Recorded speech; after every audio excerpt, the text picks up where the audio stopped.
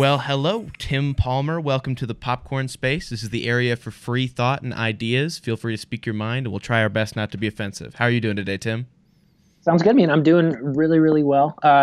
It's a unique time, but I feel healthy today. I feel like this is, I mean, I'm holed up in my son's room, and it's the only quiet place in the house right now. And so if you hear clattering and clamoring and yelling and screaming, my wife has said that just come in here, do my thing, and it'll all it'll all be okay, man. Yeah. Yeah, that's been kind of the quarantine theme. I think I've done quite a few podcasts through Skype now, and it's been fun because I had Mac Powell on the other day, and he was one of the ones who you're hearing like all this kind of stuff going on in the background. I'm just like, everyone's so holed up at home, so it's just like, it's part of it. It's kind of like the ambiance of quarantine. Yeah. It's the real. It's real life. For once, we can't necessarily just show life with inside the frame, right? Mm-hmm. Because the cat walks across the frame of the camera, or the kids are yelling and screaming. And so I feel like, remember that one video like a few years ago of the guy, and he's doing the news thing, and then the kid comes in and he's like trying to push the kid away. And that was such an anomaly, and we all laughed about it. And now it's just kind of like, oh yeah, the kid's going to come in. We're going to have to talk to that person. And for me, it feels good to not feel like I have to, curate my life as, to be as spick and span as maybe I once thought it needed to be. You know what I'm saying? Mm-hmm. Yeah, I think it's a cool opportunity that we get to kind of see the background of everyone's kind of daily lives going on, in the people trying to keep up with the media, even at home. Yeah, absolutely, man. Yeah, I'm excited to be here, man. All right. Well, let me get into some of the questions on the topic, which is about interpreting the Bible and how maybe you go about that. Obviously, the Bible is an incredibly complex book, and or collection of books, but I think a lot of people, and maybe this is an overgeneralization, but I think a lot of people, and I say that because I know that I used to not treat it as a super complex book. You kind of treat it as, it's basically pretty straightforward, and I'm more comfortable not having to worry about what something might mean, and not having to kind of struggle with that. I want to start off by asking you about your faith, where you are in that, how it started, and how it's evolved from when you started to now. Yeah, man. So that's a really complex question about a complex topic. And I was watching some of the other episodes that you've done, which I really enjoyed, by the way. And you seem to be able to create space and time for that. So if we go a little long, it's probably because the question is complex. Man, so where do I start? My parents were missionaries whenever I was a kid. And so the first 8 years of my life, with the exception of a little bit of time whenever we were in the States, was spent overseas. And so the kind of the early formative experiences that I had with church and that concept and that idea and faith and the Bible and things were pretty different than a lot of my friends who, like me, would consider themselves like, having grown up in the evangelical context here in the States. My parents were real super incarnational, in the sense that like they spoke Arabic fluently. We ate the food that, and still to this day, like I love Middle Eastern food and Mediterranean food because it was like that. Those are the tastes of my childhood. Church looked different. Like it wasn't just a thing that you compartmentalized on Wednesdays or Sundays, but like, it's kind of an everyday reality that if we want to be followers of Jesus, disciples of Jesus, then like it's kind of like an all-in thing. And so I'm really grateful for that. I think that once we came back to the States, I began to become Americanized, I guess, and that sounds really pejorative, and maybe it is, because I think that there's a lot that we can critique about American evangelicalism. But for whatever reason, like it was a pretty conservative theological home that I grew up in. My parents had never like drank alcohol or anything in our midst. Like I think I heard my dad cuss maybe 2 times growing up, and I can still remember them, right? I can still Hmm. remember those times. And back then, like my theology growing up, I guess in middle school and in high school was like, don't drink or chew or go with girls that do, right? There's like Hmm. this old like colloquialism about kind of just clean living, you know? Hmm. If it And so rhymes, it works. yeah, exactly, exactly. If you can come up with a rhyme for it, then or like a catchy phrase, right? Like Hmm. for the Bible, basic instructions before leaving Earth. That's like a really simplistic way of looking at what you said, which is this complex collection of writings that were, you know, curated. Hmm. Talk about like outside the frame. Like the Bible is not some wildly like put together collection of stories. Like there's a real theological vision for it, and you know, the stuff that didn't fit within the curation, you know, was sloughed off to the side, and even some of the stuff that made it in is like, you know, some of the folks that were kind of putting this thing together were like, I don't know if that like really cuts the mustard. Is that the phrase? Cuts I mustard. think so. That sounds familiar to me. A little background check that you can put on the bottom on a ticker. Yeah, he does not know what pass the muster means. So anyway, yeah. So I grew up in the church. I grew up as a Christian. I think that my faith kind of became my own. I used to think of like one conversion experience, but now I think about my life in terms of like many conversions, Hmm. right? Like every morning since I'm a dad, like I get coffee and not only dads can drink coffee, by the way. That I hope that wasn't too offensive. Like because I didn't mean it like that. Because I'm a dad, I get Making a lot coffee. of assumptions over there about Yes, coffee and dads. exactly. Well, listen, you know what assumptions do, right? Yeah, yeah. Uh, but because I have to get more than myself ready in the morning, and probably this happens for other people too. My coffee gets cold, right? Hmm. So I have to go back to the microwave, put it in the microwave 30 seconds, and for real, like by the time I get to school where I teach, um, like I've probably reheated my coffee like 5 to 6 times, you know, in the span of like an hour and a half. And I think about theology that way, and really like my spiritual experience is that like when you can go back and reheat the coffee that you like poured a long time ago Hmm. to an extent, right? And it's still okay. But at some point, like you just have to throw it out and start a new batch. And so as I've developed as a human being and as a spiritual being and as somebody that wants to walk in the way of Jesus and considers myself a Christian, like there are times whenever I've had to throw the whole pot out, you Hmm. know? And then there are other times whenever I just have to like reacclimate myself or um, re-enliven the experience of faith in Jesus. And so that's a really long, convoluted answer to a really complex question. So I'm happy to clarify Hmm. any of those things for sure. So when you were younger, did you said that your parents were kind of more conservative in their Christianity. Did you have a pretty conservative interpretation of the Yeah. Bible when you were younger? For sure, man. You know, yeah, I think I did. I can remember having a dialogue, you know, with so my wife's family didn't really. They were kind of more liberal in their theology and in the way that they lived. And so I can remember having a conversation with my father-in-law. Um, Man, we've been married for a long time. So like probably whenever I was 22, 23, I'm 37 now. Hmm. Um, and I was arguing, you know, he said being gay is not a choice. Like there's no way that it is. And I was arguing, no, it is. Like the Bible is clear. The Bible says it, that settles it. You know, that I believe it, that Hmm. settles it, kind of like that mentality.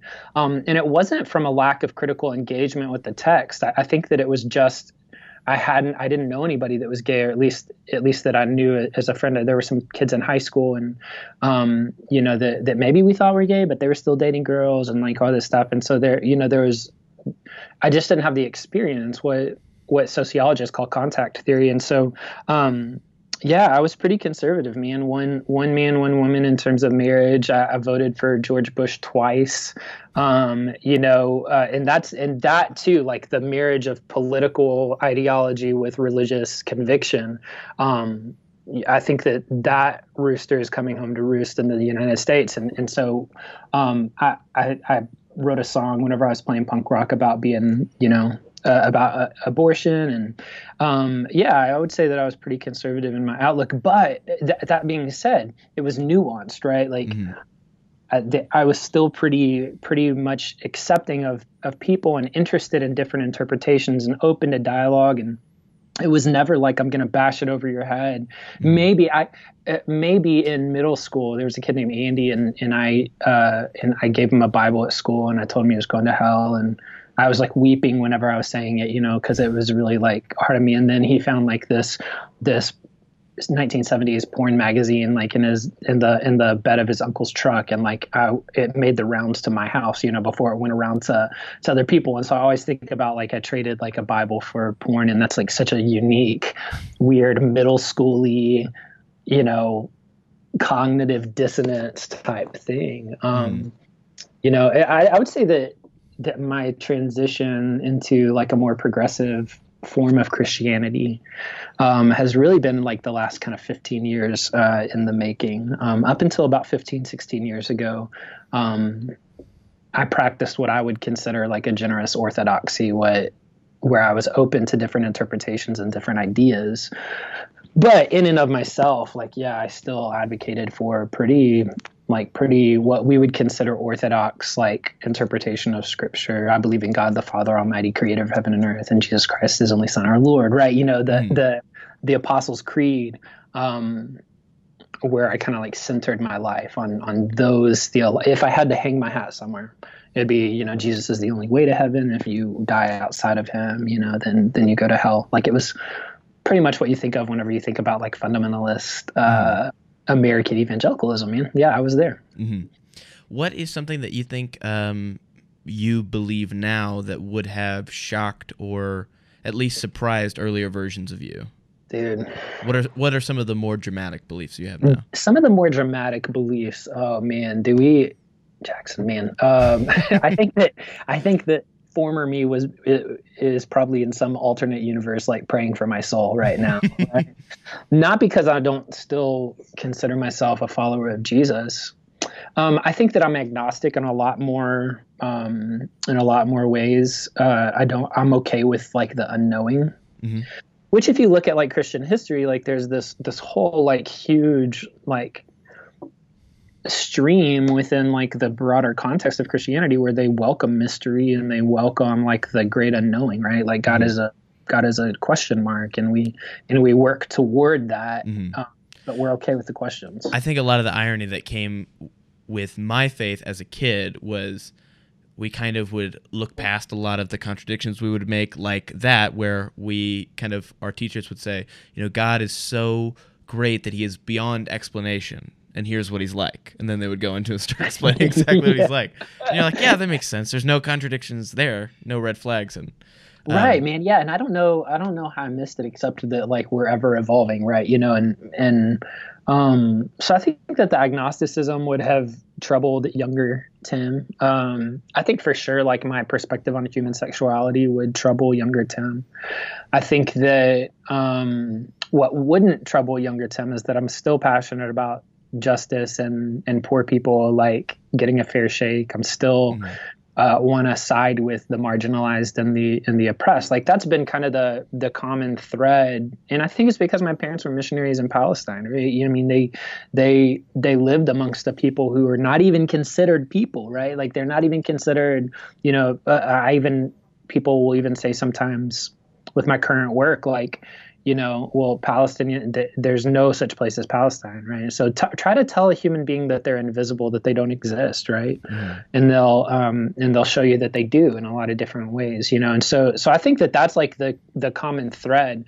But yeah, I think that seventh, eighth, ninth, 10th, 11th, 12th, freshman, sophomore, junior, senior in college, like Tim, would be like, "Ooh, dude, I think you're kind of teetering on the edge of being a heretic." I tend toward universalism, which I think would have been shocking to me. And and for people who don't know, universalism is the idea that everyone goes to heaven, correct? Yeah, kind of. So like, there's like a bunch of different theological ideas that are like universalist ideas. Christian universalism, basically, at least the brand that I feel like I fit most comfortably in. And like that's like a typical millennial postmodern like take on things, right? Like it's real hard for me to like put my thumb on who I am or what I am or what I believe, you know, because I'm okay with being agnostic about certain things, right? But for me, the idea of Christian universalism is that Karl Barth was once asked like when he was saved, and he said 33 AD. And the reason why he says that is because like there's a thread throughout Scripture that and especially in the book of Hebrews, that like Christ died for everyone's sin once and for all. And so like the idea is that everybody through the work of Jesus and through the love of God is already like accepted and welcomed in. And what salvation means, like according to like the Celtic idea, is that salvation is simply remembering who you are, right? So Christianity takes on a lot more, for me at least, and there's this beautiful concept in the Eastern Orthodox Church called apokatastasis, and that's the reconciliation of all things, that at the end of time, at the end of this thing, that everything that is disjointed and dysfunctional and out of place and out of whack and like difficult, not just in terms of the human experience, but also in terms of the experience of creation in the universe, that all of that stuff will find its place again, like within the person of God. And so you can choose, you can pick and choose which Christian universalism you kind of want to side with. And there are some people that like, you know, I think that my you know, kind of as I was developing this concept or this idea that the love of God really is the focus and not like the person, I guess, which maybe we need to unpack that a little bit more. There were times whenever I still held a relatively orthodox view of the cross, the crucifixion, substitutionary atonement. These are all words that, like, you know, I would have used and differently. But now I'm at the point where I just feel like walking in the way of Jesus has a lot less to do with where we get and more about how we get there, right? So it's less about a theological perspective, checking off the right answers and like handing that to St. Peter at the pearly gates and like getting admission in, you know, and more about what I would consider like Matthew 25. Like, did you welcome the poor? Did you feed the hungry? Did you give water to the thirsty? Did you, you know, go and visit me when I was in prison? And Jesus identifies in that setting not as the one who's going out and doing the saving, but the one that needs to be like saved and satiated and like made whole. And so, so universalism to me is kind of a way of saying, I'm not going to worry about the things that I don't know about. What I'm going to worry about is like, what kind of person am I in relation to my neighbors? Mm-hmm. Does that make sense? Yeah, absolutely. I think to start to get a little bit into the book itself, what do you make of the Bible? Like, in terms of, do you believe that there are mistakes in it? Do you believe that every word is inherently inspired by God himself? What do you think of this complex book? Can I ask questions back, or is it just absolutely. like a format? So what do you think? So I have a very kind of complex relationship with the Bible. I feel like the point that I'm in my life, surprisingly, maybe not to myself, but more surprisingly to other people, I feel closer and more awestruck by the Bible than ever, being in the place that I am. And the reason that I think that's surprising is because I teeter on the edge of wanting to call myself a Christian, but I don't feel that it would be completely intellectually genuine to refer to myself as that. Yeah. So I say that because I was raised as a Christian, and when I was little, of course, I had much more like very specific fundamental beliefs. I kind of went to, like, I started as a little kid, I started at a Church of Christ, like a very hardcore, fundamental kind of fire and brimstone place. And that's how my grandparents were about it. Mm-hmm. And then I ended up kind of going to some more charismatic churches. And then, like, in middle school and the beginning of high school, I went to a very strict Methodist church, which was much more Catholic, I feel like, than it was Methodist. So I had a lot of different experience with it. And it was about 2 years ago when I had never really questioned some sort of fundamental things about Christianity. And I think a lot of it came from, one is fear of hell, because people will tell you God forgives all sins, which is great, but they have this little catch, which is that, well, there is one unforgivable sin, which is blasphemy of the Holy Spirit, and they're not very specific about what that means. Blasphemy, okay, it means disrespect, but what does that look like? They say he's not even human, so I don't know what he would find disrespectful.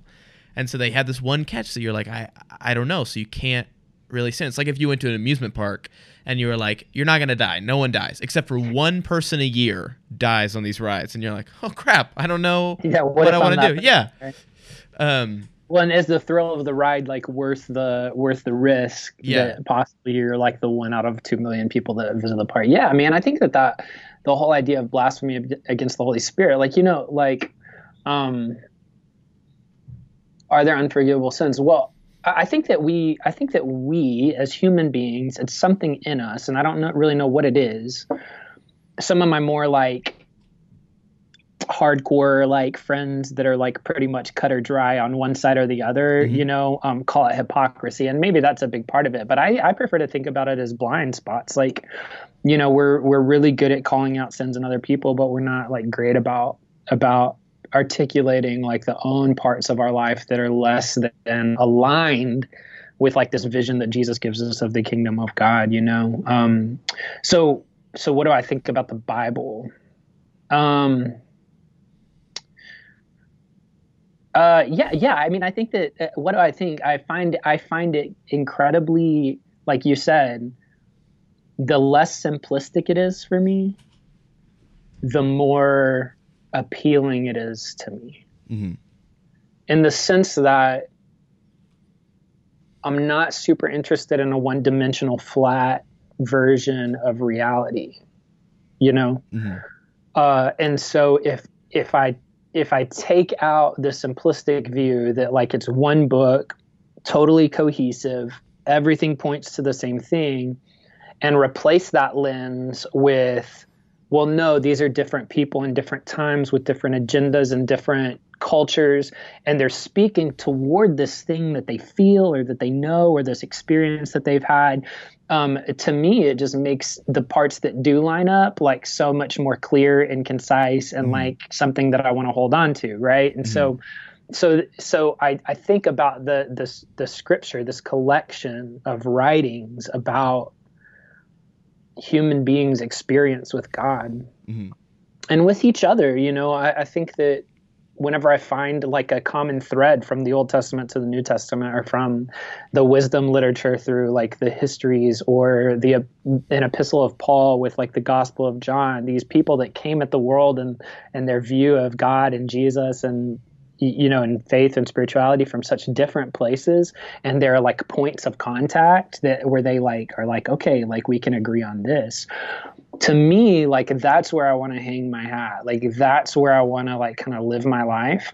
And then everything around that is just interesting dialogue and conversation. But the truth that runs through the pages and runs through the experiences and runs through the times, those are the pieces of scripture that I would say are, I mean, the Apostle Paul, he talks a lot about, there are times whenever he's like, this is my opinion. Mm-hmm. And yet it's canonized. Like, so we are supposed to see this, in my understanding when I was growing up, as like the infallible word of God. Well, how is it the infallible word of God when the dude who wrote it is saying, I don't really know, but I think that this is probably what you need to do,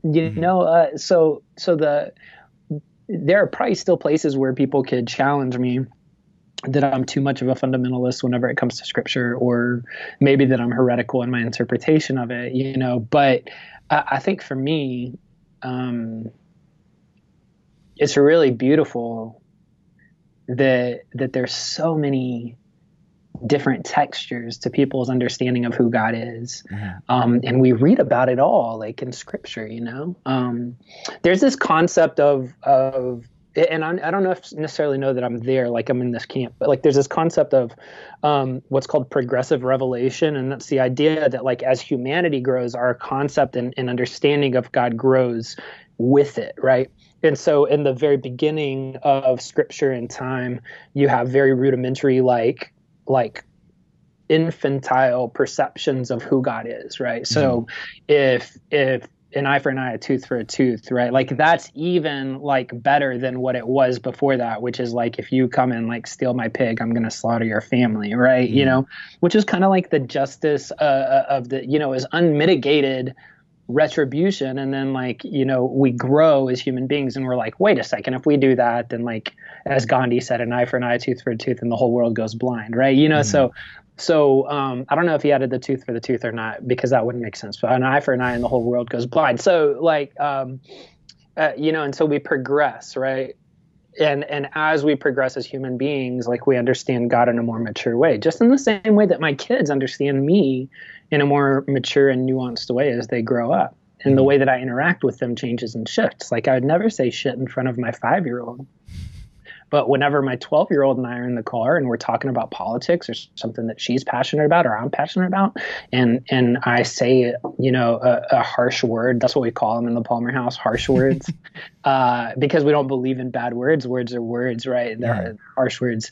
She has the maturity and understanding to know that like I'm not just being flagrantly obscene. I'm really, you know, that's the word that I need to express how I feel. You're not being vulgar for the sake of being vulgar. You're right, you're trying to use the appropriate word that carries the appropriate amount of power.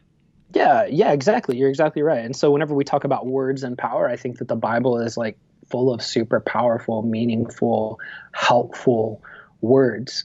I think that the church in the West, at least, has gotten it wrong in the sense that like we make the Bible the word of God. We even say that it's the word of God. Well, like even according to Scripture, if you read it, like that's not really true, right? Like Jesus, like especially in the Gospel of John, which evangelicals love, because in the Gospel of John, you know, we have John 3:16, you know, which is for God so loved the world that he gave his only begotten son, that whosoever should believe in him will not perish but will have everlasting life. Like the book of John is where Jesus says, like, in my house there are many mansions. If it weren't true, I wouldn't have told you this, right? I'm the way and the truth and the life. No one comes to the Father except through me. And so the evangelical community loves that language. And yet, even according to the Gospel of John, in the beginning was the Word, and the Word was God, and the Word was with God. And then John extrapolates that, and he doesn't say it's like a book that you put on your shelf. He says it's a human being. It's God incarnate, that the Word of God, the reason of God, the logic of God, the logos of God, the reality, the essence of God is encapsulated in this person, Jesus Christ, right? And so I would much rather be accused of having a low, and I don't even think I have it, but like I would rather be accused by my evangelical brothers and sisters for having a low view of Scripture than having a low view of Jesus. I think a lot of where I come into the vagueness of not being able to call myself a Christian came from one of the ways I started kind of walking away. The first question that I had was, I had talked to a friend about the story of Adam and Eve, and they were saying, well, I think that story is metaphorical. And I just never heard that before, so I was like, oh, that's interesting. I mean, like, I don't think that's true, but it's an interesting idea, so I kind of started looking into it, and I read the story of Adam and Eve again, and then I read about it, and I started to realize, because I'm very into poetry, I like writing and reading poetry, and I love fairy tales. Like I like the wording of fairy tales and how they can explain a sort of fundamental truth that is kind of beyond our basic way of speaking. I couldn't speak to you the same truth that a fairy tale could tell you, and I like that. And I think art has a lot to do with that in general. But when I was reading the story of Adam and Eve, I started to realize there's a lot of similarities between a fairy tale and the story. It's written in a similar way where it's got a lot of metaphorical language, and it kind of seems like maybe this isn't word for word exactly how time began, but it's more the most accurate way to describe the beginning of the world that we could understand, or that we would need to understand. Well, and in the Jewish imagination, like the writer of Genesis 1 and 2 and 3, the creation narrative, really until the Tower of Babel and and the flood and all that stuff, like the writer of that had something theological that they wanted to say, or the community of writers, however you think about it. And so in the Jewish concept of a God who doesn't fight with chaos, but is able to speak into that chaos, and the chaos listens to it and doesn't like push back against it. That's a theological statement. In the beginning, God created the heavens and the earth, right? Elohim, like there's this bigness to God, right? So even in the Hebrew language, it's not even the word for God. In the beginning, God, right? Like even that word for God is metaphorical in the sense that it's a plural pronoun. It says Elohim, which is like many waters. It's a difference between a drop of water, which is water, and then a waterfall of water, which is water too, right? And this is Elohim, this waterfall, reality of God. And so for me, it was really about, I think, taking myself outside. And I had a professor in college, and he said, like, before I can ever see Adam and Eve as individuals, I have to see them as stand-ins for all of humanity, because then I can see myself in them, right? And I think that for me, like the fundamentalist, like literal, it just, even though I ascribed to like a literal reading of scripture, it never really held water for me, and I knew it internally. I knew that it was like disingenuous at worst and just uninformed at best, or had an agenda behind it, right? And I don't read poetry in the same way that I read a novel. I don't listen to music in the same way that I listen to a lecture. And the collection of scripture shouldn't be read in the exact same way. J.R.R. Tolkien, I don't know if you're like a Lord of the Rings fan, but like he said that everything is, that all myths are true, just some of them happen to be facts, right? And so he was a Christian, and he was like, yeah, it's a myth. Of course it's a myth, because myths form us as communities and as cultures. But it doesn't mean that it's not true, and it doesn't mean that it's not factual. And so we have a lot of these conversations at the Palmer House, because, all of these kids' Bibles like are very literal in their, retelling of the story. And so me and my kids, like, we talk about that. Well, do you think Adam and Eve were like real? Well, yeah. Like, why do you think that? Well, it says it, right? Well, I know, but what else does the Bible say? Well, I can remember my daughter like talking about the conquest narrative where God like drowns all of the Egyptians. And I was like, I kind of like have an issue with that. I don't know about you. And she goes, well, God's got to do what God's got to do. She was like 6 years old. And I was like, oh my gosh, like, what does that mean? What are the implications of that theology? And so we talk about it. And maybe we needed it to be, maybe you and I needed it to be more black and white and like more, But I think that the damage, that you've experienced and that I experienced, and I'm not trying to make an assumption when it comes to scripture, is that I know a lot of people that weren't raised in that environment that have a lot healthier relationship with scripture than I ever did growing up. And I kind of equate it with like alcohol. Like I had friends who grew up in houses where their parents would have wine or beer at night, and it was like super, just like a part of their life, right? And in my house, it was like, no, we don't do that. We don't drink. We're not a stumbling block. Like all of this stuff, and so that became the fruit on the tree, right? That I had to stay away from, and if I didn't stay away from it, then I would judge other people for not staying away from it. But my friends who grew up in a house where alcohol was just kind of like a part of it, man, they were so much more well adjusted in college and as young adults than me and some of my other friends who, it was the forbidden fruit. And so all of a sudden you get in a place where you can access it. And so scripture, I feel like, is the same way. It can be. Frederick Buechner said it like this. He said, religion and sex are the same in this. They can be used to heal the human heart or to blow up a bridge. Or they're the same as hold on. They're the same as nitrogen. I think he says nitrogen. I'll have to go back and look. I feel really dumb that I just started quoting something I couldn't remember. He says, that they're the same, that they can heal the human heart, right? If you're going to have a heart attack and you take a nitrous pill, it will help your heart, or it can blow up a bridge, right? In a different amount, it can blow up a bridge. And so they're both dangerous. Religion can be dangerous, or it can be healing,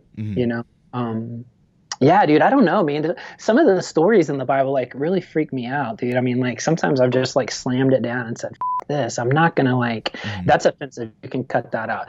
I'm not going to I'm done with this. And then I'm always pulled back in and intrigued by some of the other more nuanced, or maybe not even so much nuance, just like the places where I feel like that is more in line with the God that I feel like Jesus followed than the one that we sometimes follow right now. It's complicated, man. I think I've come quite to a full, almost not quite a full circle, but when I first walked away from Christianity and started not labeling myself as a Christian, I kind of jumped into, and I think it was because I was so comfortable in the Christian camp and being in a community of people who thought like I did. And I started watching all these videos by atheists, and there's a whole community online of atheists and people talking to each other in different forums. And I started reading, I read The God Delusion. I started reading Christopher Hitchens and some brilliant. God is not. Yeah, God is not great. Yeah. And the thing about it is it's a community, and I wanted to be a part of it. So I started identifying it. If people ask me, I go, yeah, I'm an atheist. That's what I refer to myself as. And then I'd even defend atheism, because I think a lot of the misconceptions are, for a fact that nothing is out there. And I'm like, no, I don't think that's what atheism means, because atheist just means not a theist. It just means that I don't ascribe to the idea of there being a God. So it's like if someone said, you don't believe in the tooth fairy, they'd be like, so for a fact that there is no mystical things out there. It's like, no, that's not what I'm saying. I'm just saying that particular thing, if I was a betting man, I wouldn't bet on it. But it might, I don't know. Yeah. And eventually, because it's so freaking polarizing being on the fundamentalist atheist, I guess, because God is not great. It's a good book. A lot of good arguments are made in there, but the subtitle to that is How Religion Poisons Everything. It's not religion poisons some things. It's not, hey, religion can be good every now and again, but for the most part it's bad. It's absolutely everything. And I think that was the part that was hard for me, because Christopher Hitchens I really think he was a brilliant guy, and I really enjoyed listening to him. But there was that one thing that I'm like, man, that seems like intellectual suicide to make this kind of all-encompassing statement like that. Because it's saying, it's a fundamentalist perspective. It's saying there has never, ever been a time in all of history where religion has been utilized for the good of humanity, and it's just I agree. I read the book, and Richard Dawkins and Sam Harris and all of those kind of new atheists. I appreciate what they write, but at a certain point, it's I'm tired of people yelling at me. And I feel like they're always yelling at me or belittling me if I'm a person of faith, or if I'm a person who comes out at the end of this with a perspective that's different than theirs. And I feel that same way with my fundamentalist Christian friends who, it's polarizing. I've never really camped out in the atheist world. I've admitted that I think that maybe I'm a nihilist or an atheist, or and I'm not suggesting that they're the same thing, but existentially, I'm very perplexed by all things all the time, and part of that's my personality, part of that's like mental health issues, part of that is how I grew up. Like we're all, a conglomerate of experiences. So I've never really camped out there. I've never walked away from the church in the sense of like, I don't consider myself a Christian anymore. I've questioned it.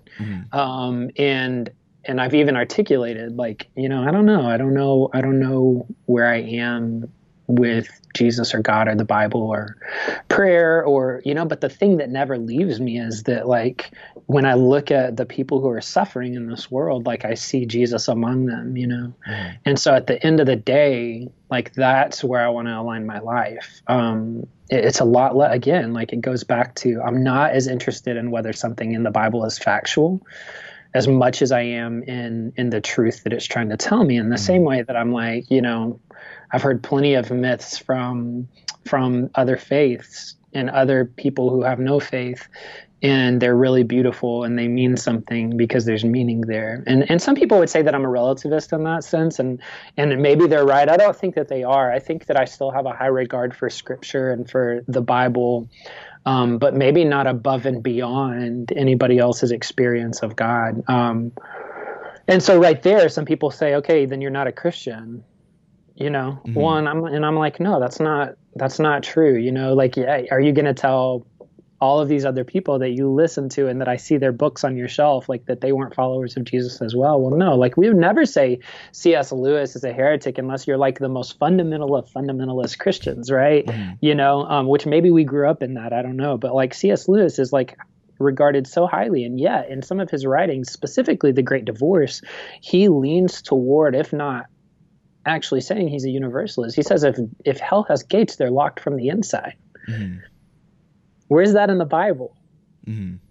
Like we don't see that in the Bible. It's not biblical, and yet like we're okay with C.S. Lewis, who wrote Mere Christianity, like talking about that. But whenever I do, it's like somehow, maybe I'm just not credentialed enough. Maybe I haven't, maybe I'll go to Oxford and then they'll believe me that I'm being disingenuous. Yeah, I had a talk with a friend of mine. I guess we're kind of related, but he's more so a friend. But we were talking about when I finally kind of came out kind of publicly about it, which I feel like, so faith is really mainly a personal issue, but I think in a lot of evangelical circles, they can't really make it a personal issue, because when people are afraid of their friends going to hell, they're like, well, yeah, screw personalism. We can't worry about that. So maybe it is a little forward to say, hey, are you a Christian? If not, can I talk to you about it?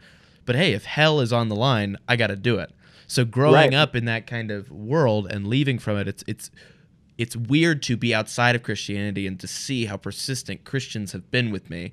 And it's also been a little humbling, because in the beginning I heard a lot of, well, you were probably never really a Christian if you're not anymore, or you were probably never really saved. And at first, like, I don't get very offended very easily, so I understood. It's like, that's kind of what they're in the middle of, so I'm not going to take offense to it. But it did kind of hurt a little bit to hear that, because I'm like, man, if you only knew. Like, I was as saved as you could be. Like, I was so there. Like, I wasn't just kind of half-assing it. Yeah. But then I've come to the place where I'll hear people, like, telling their testimony, saying, like, either I was an atheist who became a Christian, or I was a Christian who became an atheist who then became a Christian again.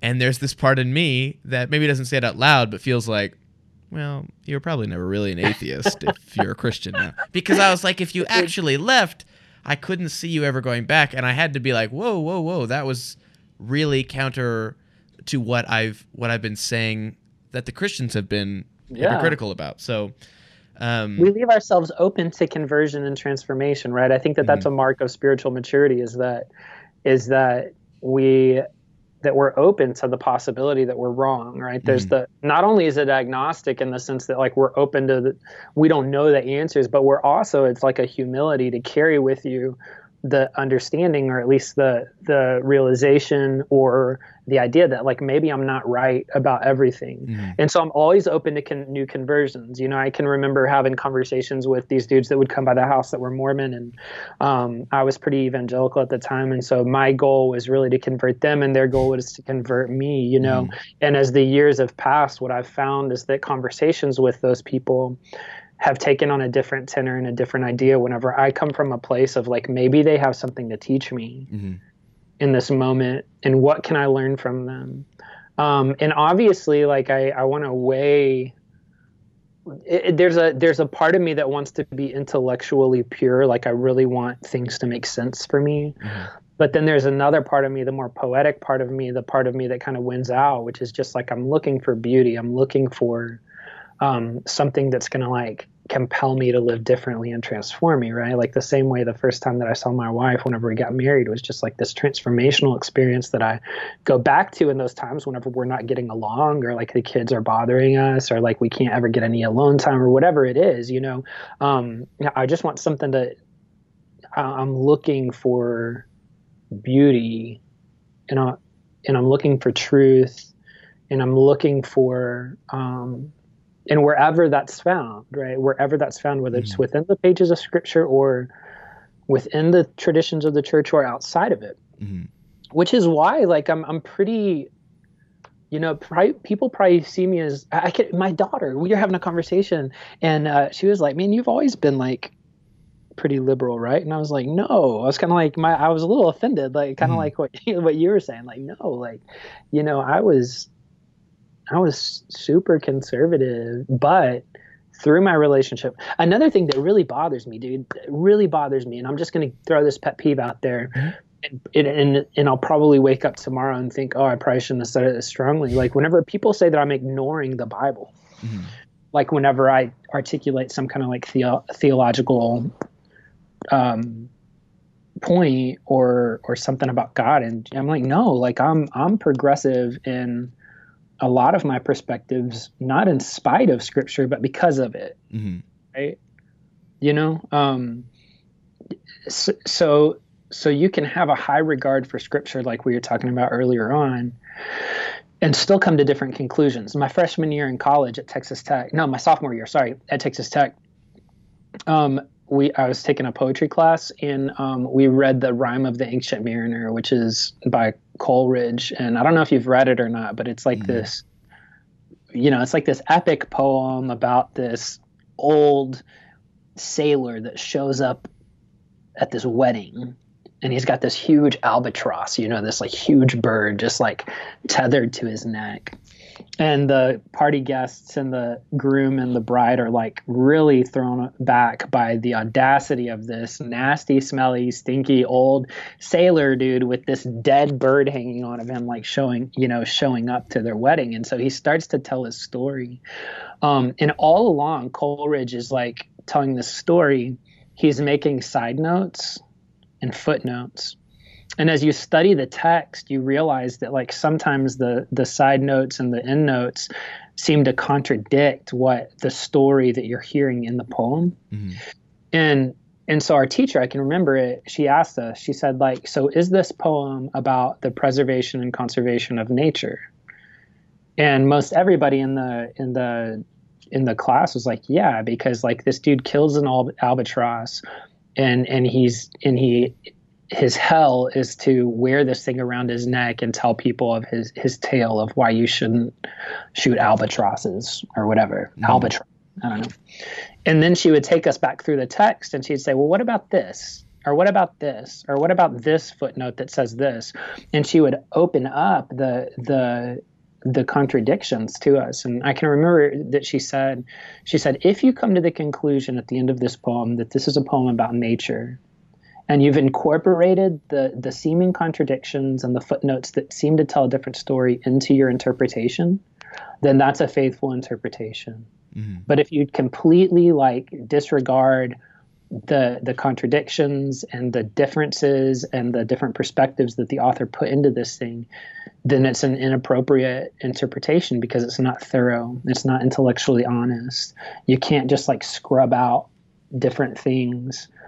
Which is what I think that we do with Scripture so many times, is that we say, I don't like that, so I'm going to disregard it. Well, no, we should wrestle with it and allow it to change us, you know. It should change us. It should be transformational. Is there anything in the... Well, I guess let me ask you more specifically, what do you think, if there are certain kind of fundamental basics to being able to call yourself a Christian?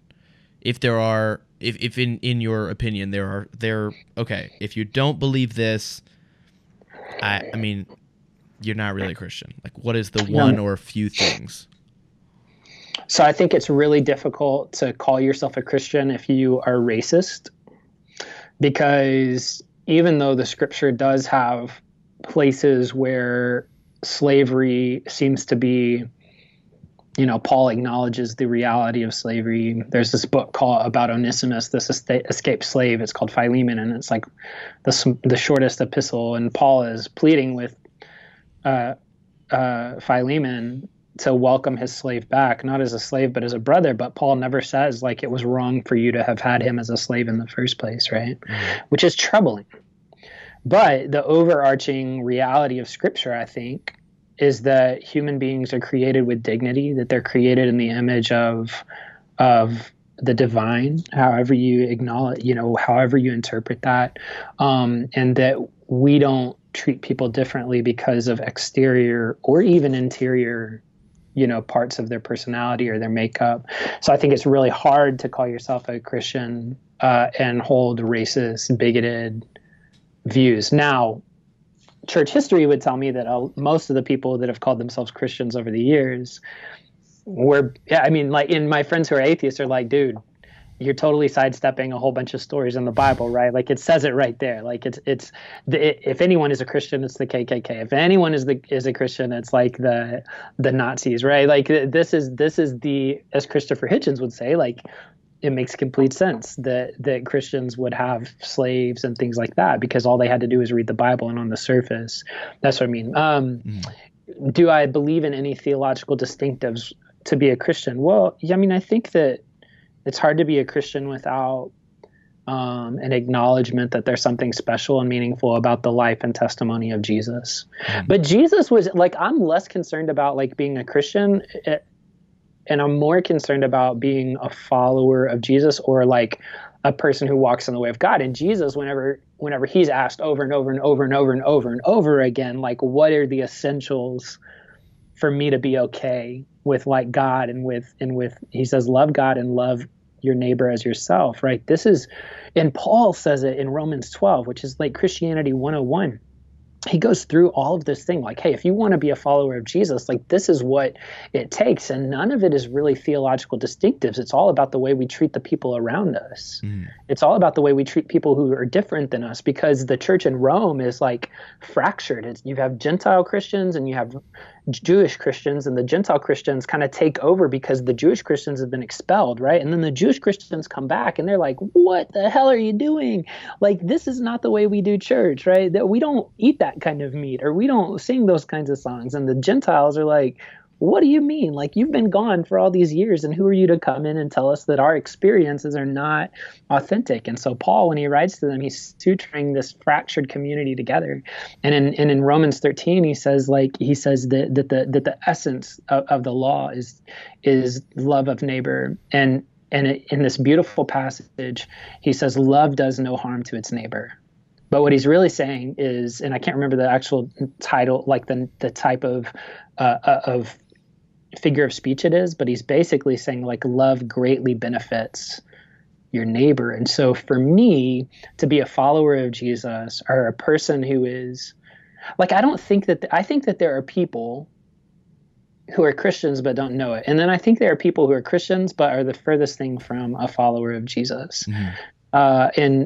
And so I guess I don't know that I guess I'm just not as concerned about that label, even though I want people to be baptized. I want people to experience resurrection. I want people to like. So what is it about wanting people to be baptized and come to church? Like, what is it that you're wanting for them in that?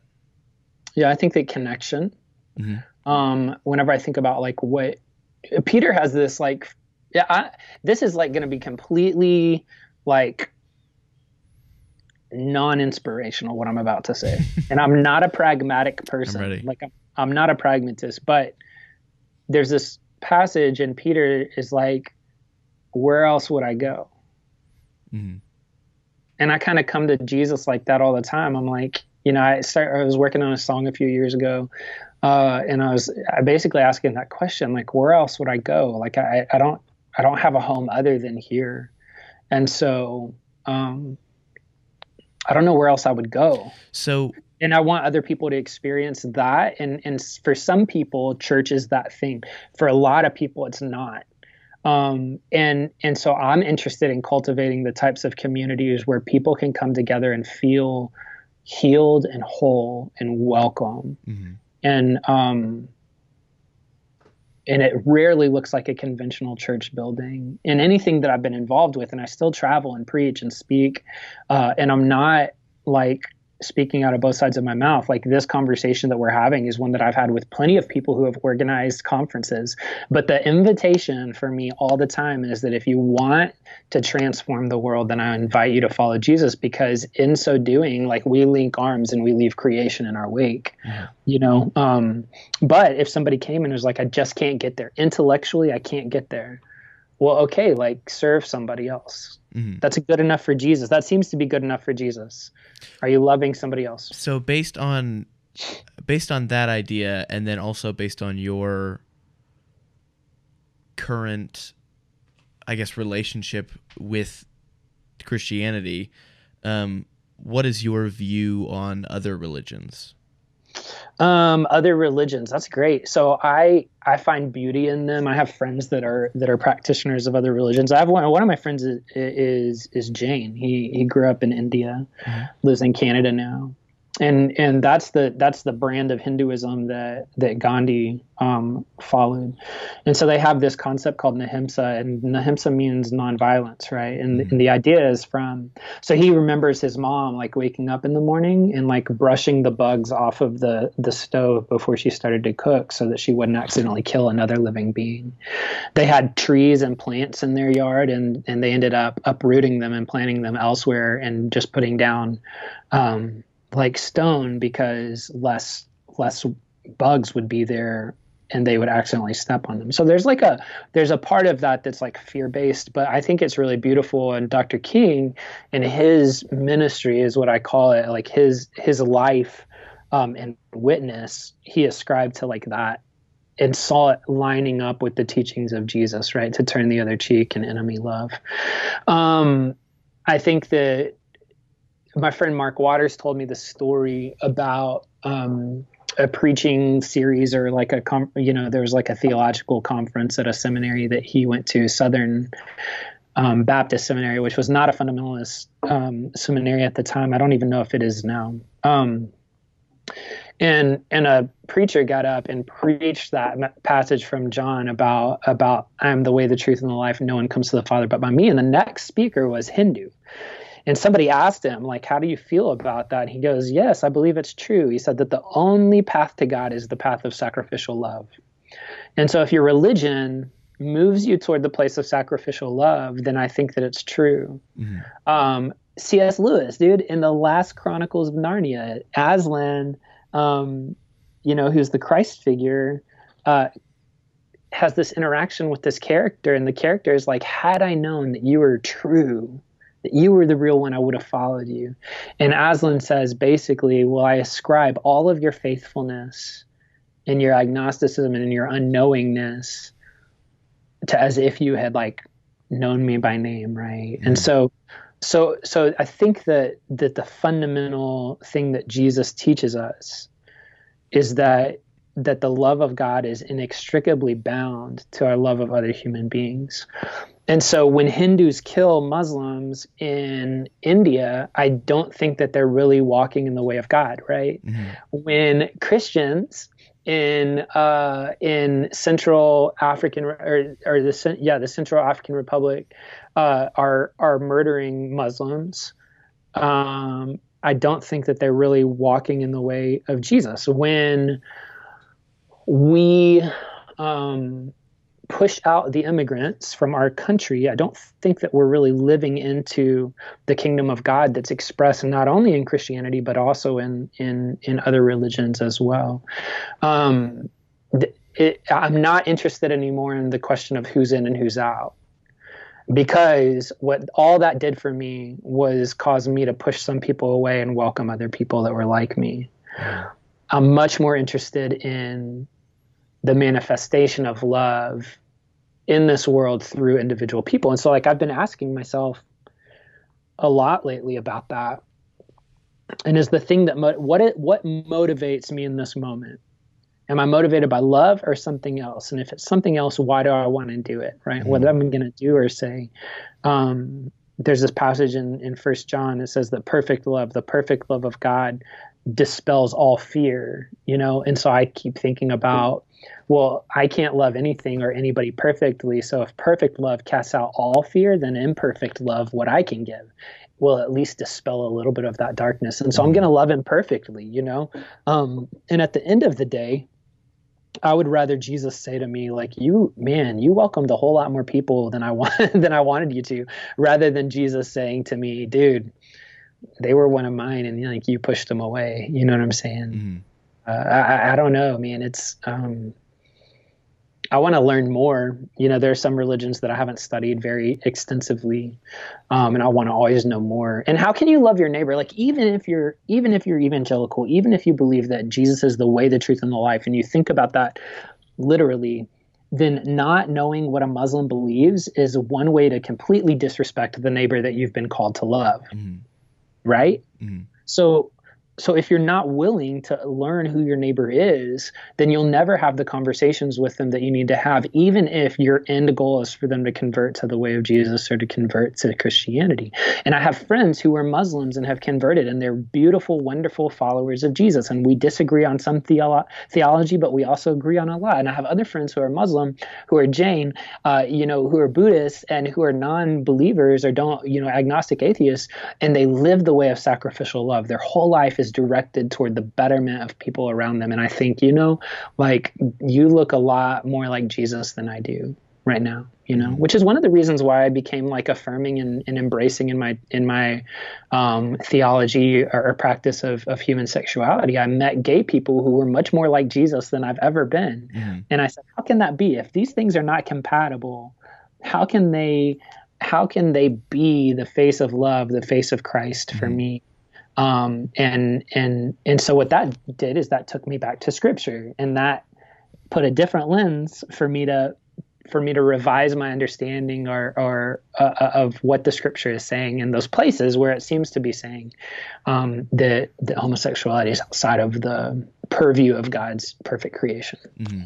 I think a lot of my interpretation of the Old Testament while being outside of Christianity has become, I think it was a wise book of people saying things like, if you replace the word God for reality, I think it works really well. So if you're like, hey, if you treat reality this way, this is what we have found that you will get in turn. And so different things like the story of when the woman looked back and turned into stone. It's like, that's a truth. If you treat reality that way and you can't do anything but focus on the past, you'll never be able to move your feet. You will be in some real way turned into stone. It's not a story of this dictator who is like, hey, I gave you a rule, don't disobey. It's also like the story of the guy who was holding the Ark of the Covenant, and God said, don't touch it, no matter what. And it was about to fall, and so he grabbed it to try to stop it, and he ended up dying. And a lot of people go, oh, okay, well, that's a story about God being some dictator who's so caught up on stupid rules that he's going to kill someone who's trying to help him. And it's like, no, I think that's a story about reality being so far beyond our understanding that maybe there are some things that we just shouldn't toy with because we don't understand. Like, for example, to try to translate that, a lot of people are, this is going to sound really weird at first, but hear me out. A lot of people are very anti-wildfire, which makes sense on the surface. We don't want all of our forests to burn down. But a lot of wildfires are actually really natural, and we're finding out over time that wildfires were meant to burn through the forest really fast and burn off all of the dead wood so then the trees could grow more healthy. And we tried to prevent wildfires for so long because they look bad on the surface to us, and eventually we're not going to be able to stop them, but we've prevented them for so long that so much dead wood has built up, And then when the fire finally does come, it'll burn for so long and it'll burn so hot that it'll scorch the ground so nothing can ever grow there again. And so that's an example of us trying to do good, which is good, but there's something, so it's us not being able to be humble, us not being able to say, well, I want to help, but this is beyond my understanding. It's like a guy goes up to a broken helicopter who has no idea about helicopters. I've used this way too many times, this example, but he goes up to a helicopter. Yeah. But he's like, you can be as good intentioned as you like, but if you don't know what you're doing, if you can't be humble enough to go, you know what, I don't have the know-how to fix this problem. I realize there's a problem here, but I have to be humble enough to say this is beyond me, and I have to be able to walk away from it and know that that's not a selfish move. That's not me trying to put off some work. It's me admitting my ignorance. And so I think I take the Bible in that way when people ask about homosexuality. And even on me leaving Christianity, that's sort of how I viewed it, which was, back in the day before they had sufficient medical know-how, a lot of different ways of, probably homosexual relations could have led to a lot more diseases and a lot of people dying because of that way of having relations. And they see all these people dying and they see them doing this one thing, and so they go, oh, maybe we're not supposed to do that. So if you treat reality this way, this is what we've noticed that happens. So it's observational. Yeah, I think that there's definitely like a part of that. I also think that like the Old Testament, you have to come at it from the perspective of like the Jewish community, right? Mm-hmm. And there are people like in the Talmud is kind of like this, like the teachings of the rabbis, right? And they speak of Old Testament in different ways. It's a fractured community that's all having conversations. And when we put our flag down and we say, this is truth, it's absolute truth, my interpretation is the only way that it can be true, then that leads us to two things. Number one, we're not being faithful to the historic, traditional, like way that people have had dialogue in matters of religion. Mm-hmm. And number two, when those things begin to crack, when they begin to fissure, we're just like, F this, I'm done with it. If this part isn't true, then none of it is true, you know? And maybe that's the experience that some of my friends have had, where they're like, it was just so set in stone that if one of those stones like gets removed, Rob Bell said this in his book a long time ago called Velvet Elvis, if one stone of my theology is removed, then the whole wall falls down, you know? Mm-hmm. Well, that's not necessarily like what even the Old Testament is about, because people interpreted it differently as soon as it was written down, right? Probably even before it was written down, there are different interpretations. And when it comes to human sexuality, like I have a lot of, I'm outspoken about it because I think it's a justice issue.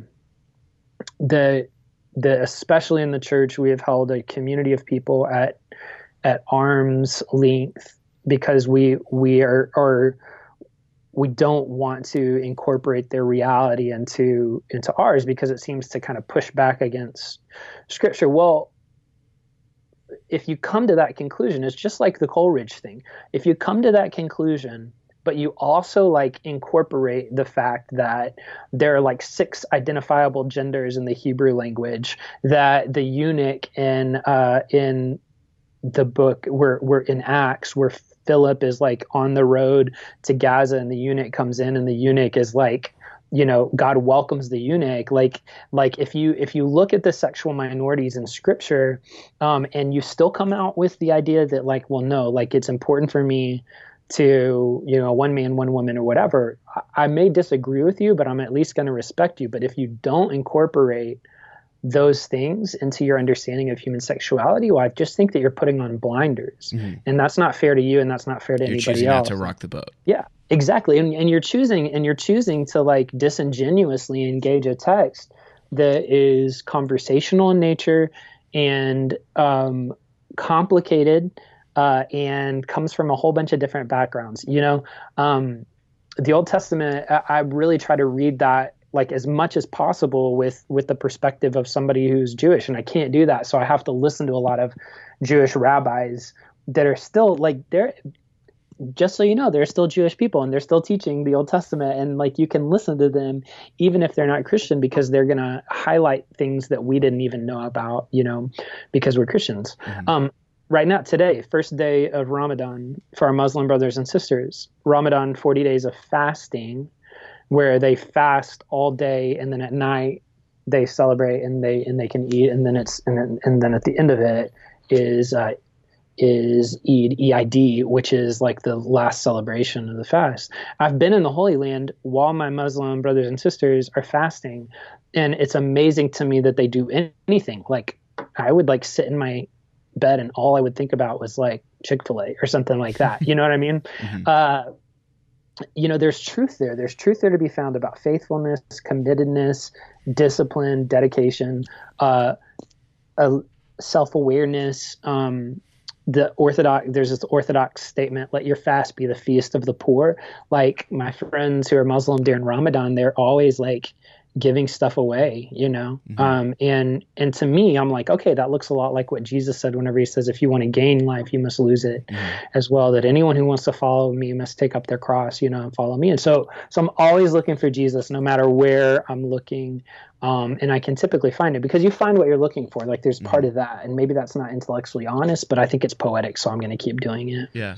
I think where I've come with how I view the world and view my spirituality is more of a trying to understand the universal language of spirituality. So when I first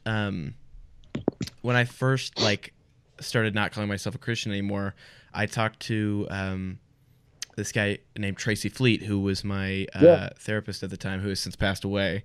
Yeah, and we have that in common. Oh yeah, he's a freaking brilliant guy, man. I love him to death. I've known him since he's a friend of my dad, so I've known him for a long, long time. But since he was a friend of my dad's, I viewed him as a very kind of like a half father but half friend figure. And so it was like my trial run for telling my dad I wasn't a Christian was telling him.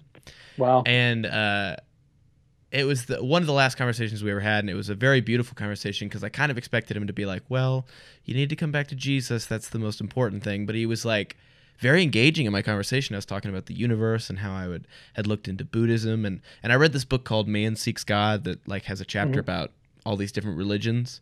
And it even explores some of the really out there religions like there's Wicca, but then there's also this one they call the Raelians, I think is how you pronounce it, but they're like, I think aliens are coming back in 20 years and that they planted people here on Earth. So you think the most out there religions, but this guy spends like some serious time with them and gets to know them, gets to know what they believe and the people. And he's like, wow, like we'd look at this from the outside and laugh, but these are actually some beautiful people who have some beautiful ideas about the world, and we look at them in this kind of caricature way. Anyways, but I was telling him things like that, and he kind of responded in these really engaging questions, and he was very interested, and he like looked at stuff and kept texting me about it. But before that session was over, I was asking him about my dad, and I was saying, you know, do you think it's important for me to talk to my dad about this? And if so, how do you think I should do it? And he said, if you want to talk to him about it, I think that's fine. But if you're asking if you feel like you need to, I don't think you need to. Because it seems to me like you have a similar understanding of the world that your dad does. You just have a different language with which you use to talk about it. Yeah. So you talk about Jesus. I mean, Jesus says, I'm the truth. Well, you just say truth, and you don't happen to say Jesus. But you're talking about the same thing. And so if you know that language, because that was the one that you were raised on, and he talks to you about stuff like that, it's not like you don't believe exactly what he's talking about. You just have a different way of understanding it. So I thought that was a really beautiful way to look at it, that I was like, and that's kind of how I take it when I talk to people of different religions or people of just Christianity. And I think of it as we're all talking about the same things, but we just use different languages to explain it. Like you said with that, that I think it was a Hindu who came up and they were like, what do you think about Jesus is the only way to the Father? And he's like, he's right. Sacrificial love is the only way to the Father. It's like that's the Christian language way of explaining it. But we're talking about the same thing. Yeah, I think that the primacy of language, that language is something that we yeah, like I mean, I just totally agree with that. I don't think so. To me, words matter. Mm. Words matter a lot. Like they matter a lot, but it's because I'm a poet. Like I'm a writer. I'm a songsmith. That's what I've dedicated my life to, is words, like beautiful words strung together to mean something. Mm-hmm. And I think so much of the conflict that we experience is that we're saying things that the other person doesn't or can't understand, right? Mm-hmm. And so is there a way to find some common language where we realize that like what connects us is so much greater than what pushes us apart? Mm-hmm. I think that finding that common language is really helpful, and even defining words. So like if I'm going to go into a conversation with somebody that I know disagrees with me on some things, like I quoted Carl Sagan in a sermon once at a pretty conservative church, and a guy came up at the end and he was like, man, it was beautiful. I loved what you said, but don't quote Carl Sagan because Carl Sagan, is not a Christian or whatever like this. And so I just began to ask the question, like how can we build bridges of understanding? Mm-hmm. And one of the bridges that we can build is language. Whenever you hear the word Carl Sagan, like what does that mean to you, or the name Carl Sagan? Well, it means somebody that doesn't believe in Jesus, doesn't believe in God, whatever. Well, whenever I hear Carl Sagan say that like you are stardust, it reminds me of the words of Jesus, that you're a light on a hill, right? Mm-hmm.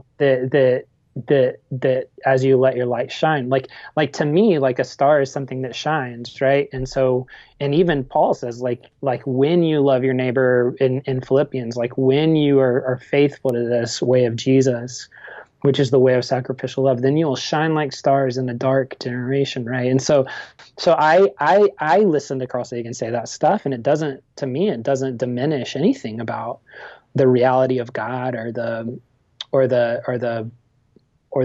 truth of Jesus. Mm-hmm. To me, it amplifies what Jesus was already saying. Yeah. I think a big part of the problem is people wanting to, I don't know. I'm trying to find a proper way to say this without being rude to Christianity, I guess. I think people try to say that their specifics are the only specifics that can, lead to anything glorifying. And I'm reminded of, have you read The Case for Christ? Yeah, I read it a long time ago, man. I can remember having deep conversations with my friends about it who were atheists. Yeah. Well, I read that book right after I was leaving Christianity. So instead of reading it as a Christian, being like, yeah, I read it as the atheist, being like, this is so dumb. So I was getting quite the opposite kind of perspective on it. So it's funny to talk about it sometimes. But I think one of my biggest problems with that book is that towards the beginning, when he had asked somebody where he worked, how do I disprove Christianity? And this guy goes, well, if Jesus was historically not real, it's all a house of cards. And I was like, I don't think that's true. That's where my problem, that's where I have trouble calling myself a Christian, because for a while as an atheist, I was like, I don't believe Jesus was real. Like maybe there was a real guy named Jesus, but I don't believe that a guy actually came back from the dead. I've come much more to a place of I'm not concerned about it. Like I think it's a beautiful story that has more truth in it than a historical story would have. I think crazier things have happened. So if someone was like, do you think Jesus came back from the dead? I'd be like, I don't know. How would I know? That was 2,000 years ago. We have no access to the past. I think there are a few things, like I'm surprised that we don't have it for something that crazy happening. I'm surprised that we wouldn't have more evidence on it. So if I was a betting man, I would probably bet no, it didn't happen. But if you proved it to me, I'd be like, yeah, crazy things have happened on this planet.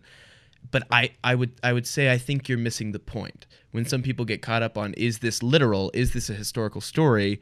Some of the stuff Jordan Peterson says about it that I think is so great is he's like, this was written before the scientific method came out. This was not written to be interpreted in some kind of scientific way. It was written as like, people make fun of Christianity by calling it a fairy tale. And I'm like, whoa, I don't think you're giving enough respect to fairy tales. Fairy tales have some serious truth in them. So that's kind of the problem I had with it when he says, Jesus didn't historically come back to life. It's a house of cards. I don't think so. I think there's more truth and beauty in Christianity than some history book. I think it's a sadly limited way of viewing the Bible. Yeah. I can remember being really big into apologetics and like proving the reality of Jesus, the historical Jesus, as well as the affirming the literal resurrection of Christ. And I think I'm still there. Like, I have my reasons why I think that it makes sense that Jesus would be resurrected, the firstborn of many. Like I think that but at the same time, if somebody doesn't come to that conclusion, I can understand why not. Mm-hmm. And then the question is, well, what is the story trying to say? Like, why would this group of Jewish followers of Jesus, disciples of Jesus, need him to be resurrected from the dead in order to move on with this movement? What is the necessity of that? And resurrection for me has become a part of my theology of apokatastasis, that everything belongs, that everything will be made right. Mm-hmm. That's the work of Jesus, that's the work of God through Jesus, that's the work of the church, is to reconcile all things. So I guess a more specific question I'd like to ask you kind of directly is, go for it. I know there's not really a way to prove it to you, but if there were some kind of way to prove to you that Jesus, well, first of all, if he didn't come back from the dead, and I believe there was a guy named Jesus, but say we prove to you that Jesus didn't even exist, it was all completely a legend made out of thin air, would that destroy your faith? No, I don't think it would, because I guess I'm just not. I just think that there's enough evidence to suggest that Jesus did live historically, and maybe it's all made up. Even so, I think that I would still consider myself a follower of Jesus in the same way that I would consider myself a disciple of Martin Luther King Jr., in the same way that I would consider myself a disciple of Dorothy Day, in the same way that I would consider myself somebody who follows, who walks in the way of Gandhi, or like nonviolent resistance. It's people will probably be offended by that. And like, if I put this on my, in my own community, then maybe like all of my speaking engagements will like go down the tube. I don't know. I'm willing for that to happen at the expense of authenticity. I guess that question just doesn't make sense to me, because it's not about that. It's not about the factual Jesus. It's about the reality that I've experienced. And even if Jesus is just an avatar for like our higher selves, or like the universal Christ that Richard Rohr talks about, our cosmic Christ, not universal Christ, the cosmic Christ, is an expression of who we are when we're living into our full nature as human beings or as divine beings. Even if it gets like I'm just like, I need Jesus. Like, I need Jesus to exist, and I need Jesus to have risen from the dead, and I need Jesus to be for the orphan and the widow, yeah, I mean, it's kind of unique. Like, I don't know that I've ever considered. I think I just moved beyond that conversation, or like it's. So David Whyte is a poet, and he talks about like, not all the questions that you're asked are your questions to answer. Mm-hmm. And I just don't think that that's my question right now in my life. What if Jesus wasn't factually real? Well, to give you fair credit, that was a really good answer. I think that's kind of where I am. That I'm just teetering on the opposite side, where that you believe that Jesus probably did exist, and I'm kind of like, well, I'm not even super comfortable, just because I don't see the purpose of saying like whether I did or not, because I don't think it's about that. So I'm kind of in a similar boat to it. Yeah, I'm not like I used to have a theology of like either Jesus is the son of God, he's who he says he is, or he was a crazy man, because he manipulated people and stuff like that. Well, no, like I don't see that. Jesus is complicated. There are some things that I think that I don't understand about the ministry and the teachings of Jesus, especially some of the parables that he teaches and some of the things that he says. But that's part of the journey of faith, right? Is like butting up against things you don't understand and wrestling through that. It's not simplistic. It might, maybe it's simple to say that loving God and loving your neighbor, whether they're your friend or your enemy, is kind of like the core of what it means to follow Jesus or to follow God. That sounds simple, but it's not simplistic, right? Like it's not simplistic in the sense of like the Bible says that I believe it, that settles it. Like to me, that's just like, I'm just going to, it's prescriptive. It's not narrative. If I tell my kids, we talked about this today, like, the best theology that I've ever had comes from my kids whenever they push me on something. And they're like, well, you need to have control over your kids, right? And I was like, I don't think I have any control over y'all. And they're like, what do you mean? And I said, well, like we can create a system of rewards and consequences. But really, and you can like either choose to follow or not, but it's your choice. Like you can choose to be quote unquote controlled by us. But really the heart of it, why we do the things we do as a family is because our narrative as a family, our story as a family is that we want to be kind and considerate. We want to ask good questions and solve problems. We want to be a good friend, and we always want to remember that mom and dad love us. Like that's our daily affirmation. So that's our story. That's our core value. That's like the vision of our family, and everything we do stems from that. Does it fit within that narrative? And if it doesn't, why doesn't it? Do we need to change our narrative in order to accommodate a new reality that we're experiencing as a family, or are our actions out of line with like, being kind to our brother or sister, or being kind to our parents, or being kind to our kids, right? Like it's always this dialogue and conversation with our experience, with tradition. John Wesley said it like this: there's the Wesleyan quadrilateral, and I love this idea of like spiritual investigation, that we have scripture, that we have tradition, that we have our experience, and then we have our experience. We have scripture, tradition, our experience, and then reason, and we utilize those things to move toward an understanding of truth. So if you're reading the scripture and it's not critically engaging it, then you're not like really loving God with all your mind, right? And if you're interpreting scripture only through the context of church history and tradition, or if you're holding on to tradition at the expense of something that you find in scripture or the experience with the Holy Spirit, they hold each other accountable. There's a story that I'm reminded of. Let me see if I can get it exactly right, but I think it's something, you might remember it, but if there's a father who says, hey, if you touch that cake, like, God, I'm gonna screw it up. Like I'm gonna kill you. Yeah, I'm gonna kill you or something like that. And then he leaves, and then the guy touches the kid touches the cake, and then his brother kills him, and he comes back, and he's like, why did you do that? And he's like, well, you said that he needed to be killed if he touched the cake. And he's like, I would hope that you would know me enough that your image of me would be held above your literal interpretation or misunderstanding of what I said.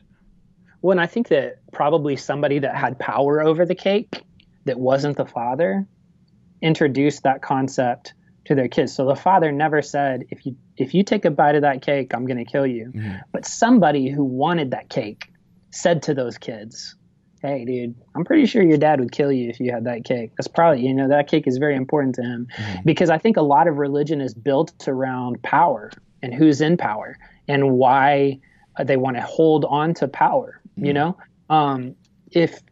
the Bible is the Magna Carta of the poor, then that means something to people who are in power and who aren't poor, right? And so my question is always like, maybe the kid didn't misinterpret the words of the father, but like maybe the father never said that, but somebody introduced that narrative from another perspective. And so Jesus says all the time, you've heard it said, but I say unto you. Mm-hmm. You've heard it said, like love your friends and hate your enemies, but I say unto you, if somebody strikes you on your right cheek, turn and give them your left as well. You've heard it said, to walk a mile. It's like Jesus is always questioning the narratives that have been interjected into his understanding of who God is and the nature of God, not only the nature of God, but also what God has said in the past, and so, or how we've heard God in the past. And so to me, God would never even be so frivolous with his language that he would say, if you touch that cake, I'm going to kill you. Mm-hmm. One of the things I appreciate about Jesus and the way that he interpreted scripture was, I guess this might not be the best word, but how sly he was able to go about it when people were constantly trying to catch him, and they thought that the way that he was living contradicted the scriptures that they had. And so they would come up with things like an example of the woman who had committed adultery, and they want to catch Jesus, and they're like, hey, we know Jesus is this kind of pacifist who isn't going to do anything, but technically, according to scripture, she should be stoned. So here, we're going to put him in where he has to either identify himself as a heretic or go against his own teachings. And he's able to get out of it, like really slyly, and go, no, I do believe you're right. She should be stoned for this. However, here's the thing that you're missing, is that the one who should stone her is the one without sin, which doesn't exist, because you're supposed to worry about yourself. So he's able to keep the authenticity of what was originally said and extract the wisdom, but leave out the kind of dogmatic, fundamental, I don't know, warped interpretation of it, I think. The very shallow interpretation of it. And that's a good passage to bring up in regards to interpretation of scripture, because in some of the earliest manuscripts, it doesn't appear in John 8. Yeah. And so the question is like, well, did that happen, or is it apocryphal? If it's apocryphal, then what is the church that wrote it, or the people that wrote it, the community that wrote it, trying to say, not only about their understanding of Jesus, but also their understanding of sin and human beings? I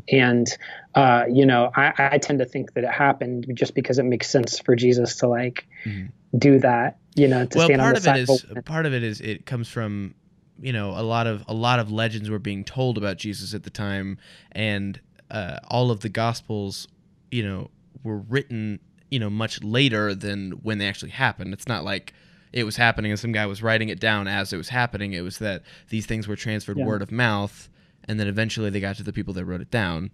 So it was a synthesis. Yeah, so that one we do believe, based off of the manuscripts we had, that it was added in later. But I kind of look at it that as, especially being on the other side of it and not worrying about if it was a literal interpretation. Right. In my eyes, it's another one of those things that it's like that goes along with who I think it stays in the kind of vein of who Jesus was, at least the right. And if what did you say? Not the universal Jesus, but the cosmic Christ, the idea of the Messiah being ever present, and I have to and I also have to, if I'm going to be honest and have intellectual integrity, the parts of the scripture or of the life and teachings of Jesus that don't jive with who I think he is, I have to deal with those as well. And I can't just say, well, I don't think Jesus would do that. I have to say, well, maybe Jesus did. Maybe Jesus is more complex than I thought. Maybe I'm missing something, which is why I always come back to scripture, in reading it. And there are some times whenever I don't read it for a long time because I'm just done with it. I can't handle it. And, I'm probably pretty sloppy in terms of daily disciplines whenever it comes to prayer and things like that. I think a lot, and I want my life to align with the vision that Jesus has of the kingdom of God, or the reality of God. But, I'm not as disciplined as maybe I could be or should be. There's a lot that goes into that. I have an interesting, maybe, let me see if I can put this in the form of a question. But since I've left Christianity, I guess what you could say I've replaced prayer with is meditation, which is a typical kind of New Age thing to do. It's like super old age, man. Well, right, but it's the New Age thing to become a nun, as they would call it, and then replace prayer with meditation. But at first I was very strict about it and tried to be on a very strict schedule, making sure that I meditated every day, every morning. And I did it for a while, and I found myself kind of getting stressed out about it. And I was like, that's weird. Meditation is supposed to kind of bring me to the present moment and relieve some of my stress, but instead it's stressing me out, because especially if I ever was in too much of a hurry and I would miss meditation, I would kind of feel awful day. It's like I didn't take my meds, and I'm like, God, I can't be okay today, because this is like, it's actually made me more stressed out.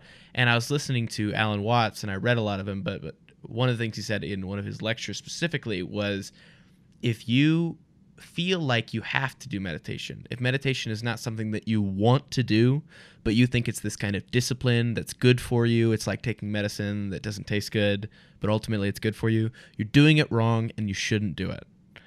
And I was like, that's an interesting way to look at it. And he's like, because it's supposed to be something that you look forward to, that you enjoy doing while you're doing it. And if you don't feel that way, you're not doing it right. And so that's kind of the approach that I have to it now, that I meditate when I want to meditate, when I feel. So there are sometimes I go 3 or 4 days without meditating, and some days where I'll meditate for, an hour and a half, which sounds dramatic, but and every meditation session is not necessarily sitting down with my eyes closed. Sometimes I will, go on a walk and just focus on my breathing and focus on being here and focus on kind of the present moment, while not necessarily looking as traditional.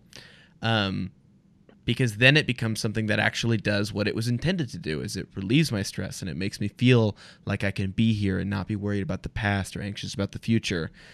And so I recognize that in an issue that I had with prayer when I was a Christian, is that I made it an everyday thing. I did it, and I did it more consistently than meditation, which was I did it every morning, in the middle of the day, and every night. And I felt like if I didn't do that, it was almost like I had broken some kind of contract with God, and it stressed me out, because we're supposed to be like, we kind of tell ourselves as Christians, hey, as long as you're reading and you're praying, you're going to be doing good mentally. And then I don't know about other people because I can't speak for them, but for me, I would be reading and I would be praying, but I'd be stressed out all the time. But you kind of smile through it and be like, it's good. I'm doing good. And so that might have been part of man. Yeah, Dave Bazan, he had a band called Pedro the Lion, and he charts his. I don't know if you've listened to his music at all. No, you should definitely. So he kind of charts his journey, his conversion, his deconversion away from Christianity. In one of his early albums, he says, if all that's left is duty, I'm falling on my sword, right? And at least then I wouldn't serve an unseen Lord, unseen something Lord. And I think that there's a lot of the duty of discipline sometimes sucks the life out of it. And yet I think that we can gain something through struggle. I think we can gain something whenever we do something we don't want to do. And it's not necessarily that the stress that it creates is good for us, but that there's a way for us to view that struggle and view that stressful time, or that feeling of, it kind of comes back to, is God going to smite me if I don't do this? So I'm going to do it. Or is this beneficial for me even if I don't like it, like eating broccoli is, or like eating Brussels sprouts is, maybe I'll grow to like it. Or even if I don't, I realize that there's a benefit to it, And so my relationship with prayer and meditation, it shifts just like in my relationship with my wife or my kids or friends, it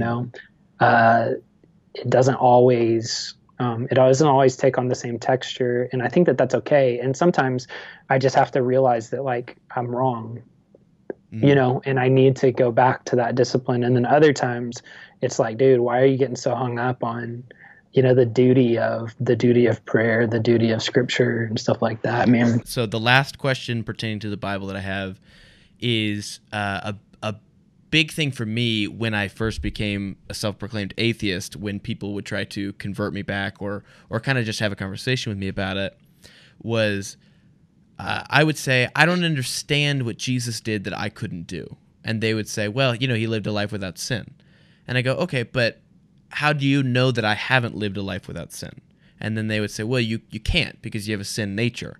And I go, well, I don't see how that's fair. If Jesus didn't have a sin nature, well, give me a shot at a life without a sin nature. And just, I mean, hey, like maybe I'll screw it up, but at least I'll have a shot. Yeah. And then I'd say, like, is the punishment eternal torment or whatever? And they say, well, hell, yeah, is the punishment for your sin. And I go, okay, so Jesus is in hell right now. And they go, well, no, Jesus is in heaven. And I go, well, I don't understand what he did then. Because is it just the death? Because, I mean, I'm not saying that he didn't, he wasn't beaten, didn't go through a lot of crap. But, that is temporary stuff. And I'm like, I don't know if it's talking about eternal torment or kind of surrendering to a lot of stuff that I don't know about. I'd be curious, how could I not do that? Because other people have been tortured who weren't Jesus, and other people have died who weren't Jesus. So one of the reasons I kind of was reminded to talk to you about the Bible on this podcast was something that you had posted about Jesus and in relation to hell, and I was curious about that. Yeah, so sometimes my wife says that I stir the pot too much, and I intentionally don't do that, but I think I was on that day. And so mea culpa, I was definitely trying to like shock people into thinking. Yeah, so have you seen the movie Inception? Yes, I have. Yeah, dude, so it's one of my favorite films.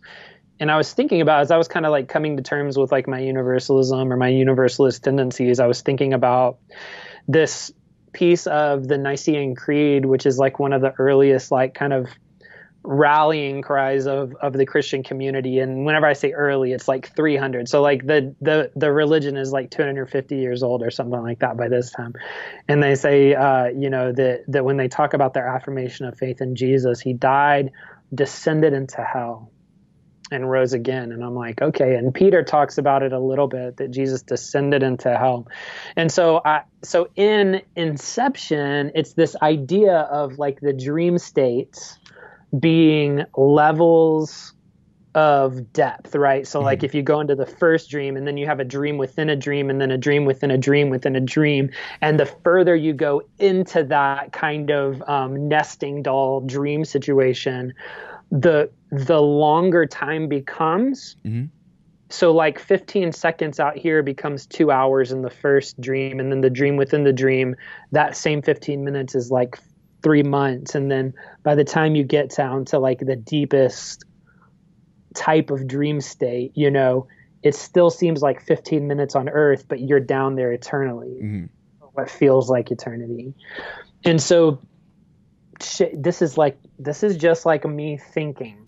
It has nothing to do with like a real theology, though it wouldn't surprise me if it was true. Maybe it's true and not factual, or maybe it's fact. If Jesus is in the grave for 48 hours or 72 hours, and Shakespeare said to sleep perchance to dream, right? Like he thinks about like the afterlife as some type of dream state. Then Jesus was asleep or in a dream state for a really long time, right? And so it could be that Jesus, in a reality that is not temporal, right? Because we would see heaven and hell as outside of time, eternal, right? So if he steps out of time in his death, then then in those 3 days, Jesus could have traversed all that we know of time in this reality of separation from God, releasing prisoners, opening the gates. Because Paul even talks about him emerging like with that he holds the keys to sin and death, that he holds the keys to hell, right?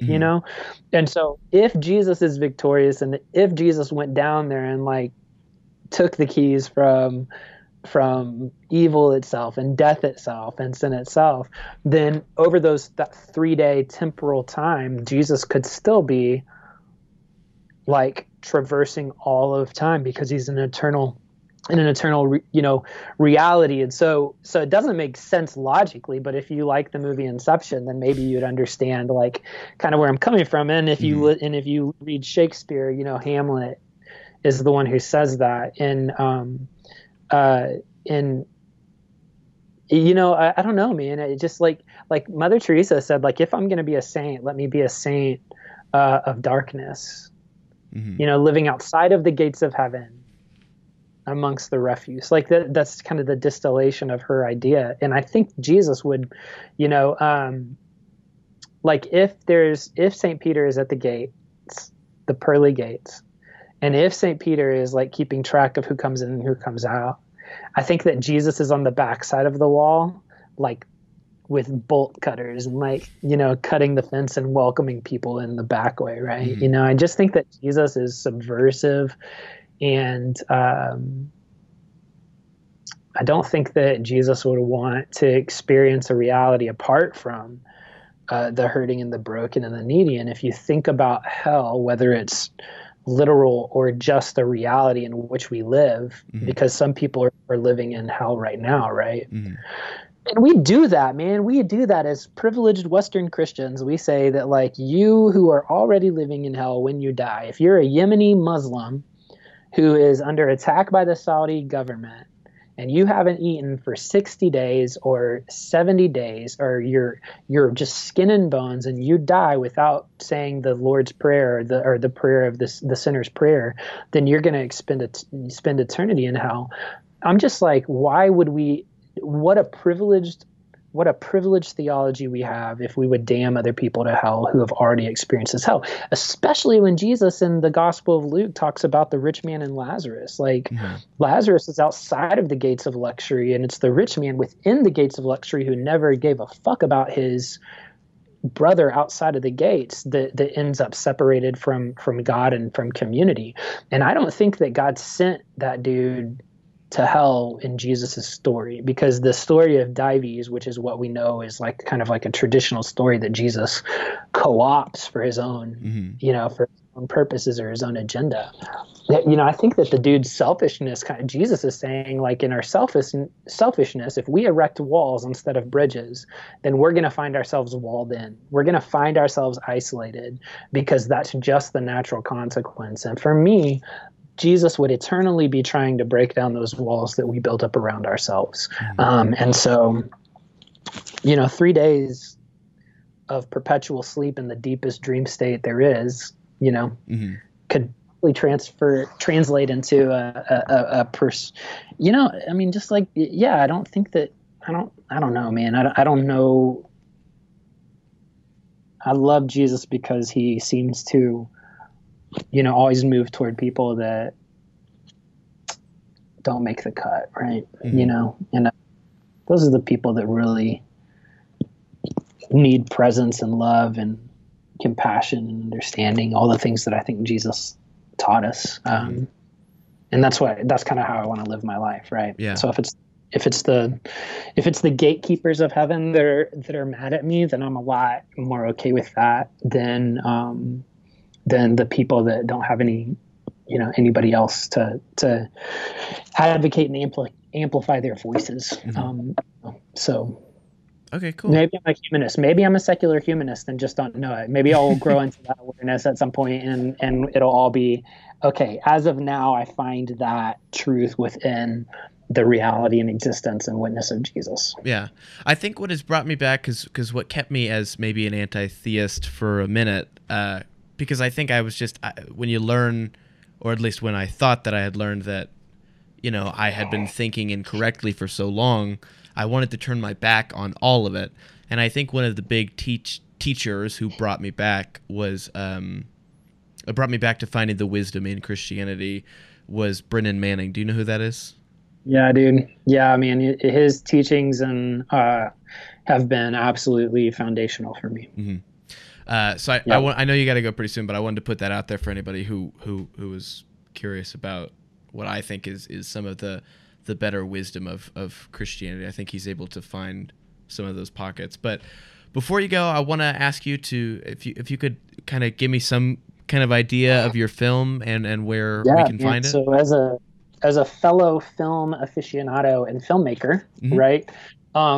So my parents were missionaries in the West Bank. My sister was born in the Gaza Strip. So in 2017, I had gotten a grant to do some digital storytelling. And my friend Nathan Driscoll is a filmmaker. And at first it was going to be like people I knew around town and just kind of telling these stories so that we could see people as human beings, right? And then I was like, you know what, man, I've got this money. Let's go back and shoot a series of like 10 documentary shorts about people that are building bridges in an area of the world where there's just like so many barriers that have been built, literally and figuratively. And so I called my friend Nathan. I was like, "Hey, dude, you want to go?" And he was like, "Yes, man, I would love to go and do this film project with you. Let me figure out if I can get off work." He could get off. He's like, "When are we gonna go?" I was like, "We have to leave in 30 days." And he's like, "What, dude? How am I supposed to like get all this together in 30 days?" That's my window, dude. 30 days at the end of May, because I'm starting a new job at a church in July, and so this is the time that I have. And I called my sister and I did the same thing, and she was like, "Dude, I don't even have my passport updated, man. So how are we gonna do this?" So Memorial Day is when her passport comes in. Post office is closed, right? We're supposed to leave the next day.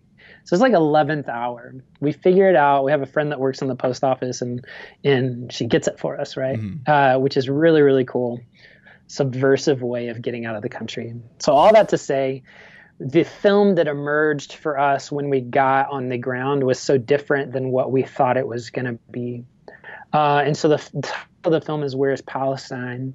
And it's an exploration of the Palestinian narrative through the lens of individual Palestinians that are living under occupation in the West Bank, in Israel, and Jordan, and then even a girl from a woman. She's not a girl; she's a college student from the States that's Palestinian American.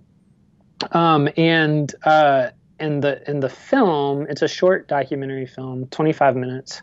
You can go to whereispalestine.film and you can watch it for free. We chose to make it free because so many people are at home, like looking for things to watch, and we really want people to hear these stories.